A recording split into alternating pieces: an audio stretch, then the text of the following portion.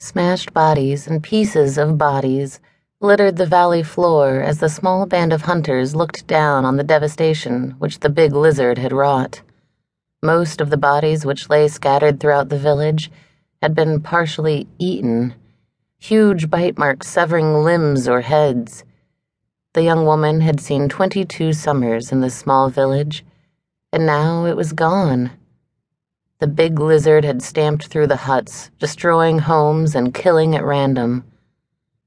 A few of the villagers who had escaped the big lizard must have spotted the hunting party and returned to the smashed homes from which they had fled. The small hunting party made their way down the valley sides to the devastated village, and Drin looked around her with tears in her eyes. The big lizard had entered from the same direction as the big light rises in the sky, kicking the houses apart like birds' nests and snapping its great jaws shut on the defenseless people inside.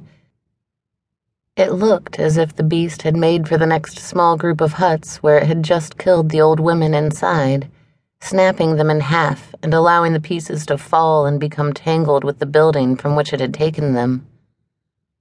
Drin screamed her anguish as her eyes fell upon the smashed body of her mother. Her legs had been savagely bitten off and eaten, allowing blood to splash across the crushed walls of her home. One of her mother's hands had been bitten off and was gone completely. Drin wept as she rocked the ruined body back and forth, making a small keening sound in the back of her throat. Some of the men who hunted with her had found the remains of their own families and were weeping openly.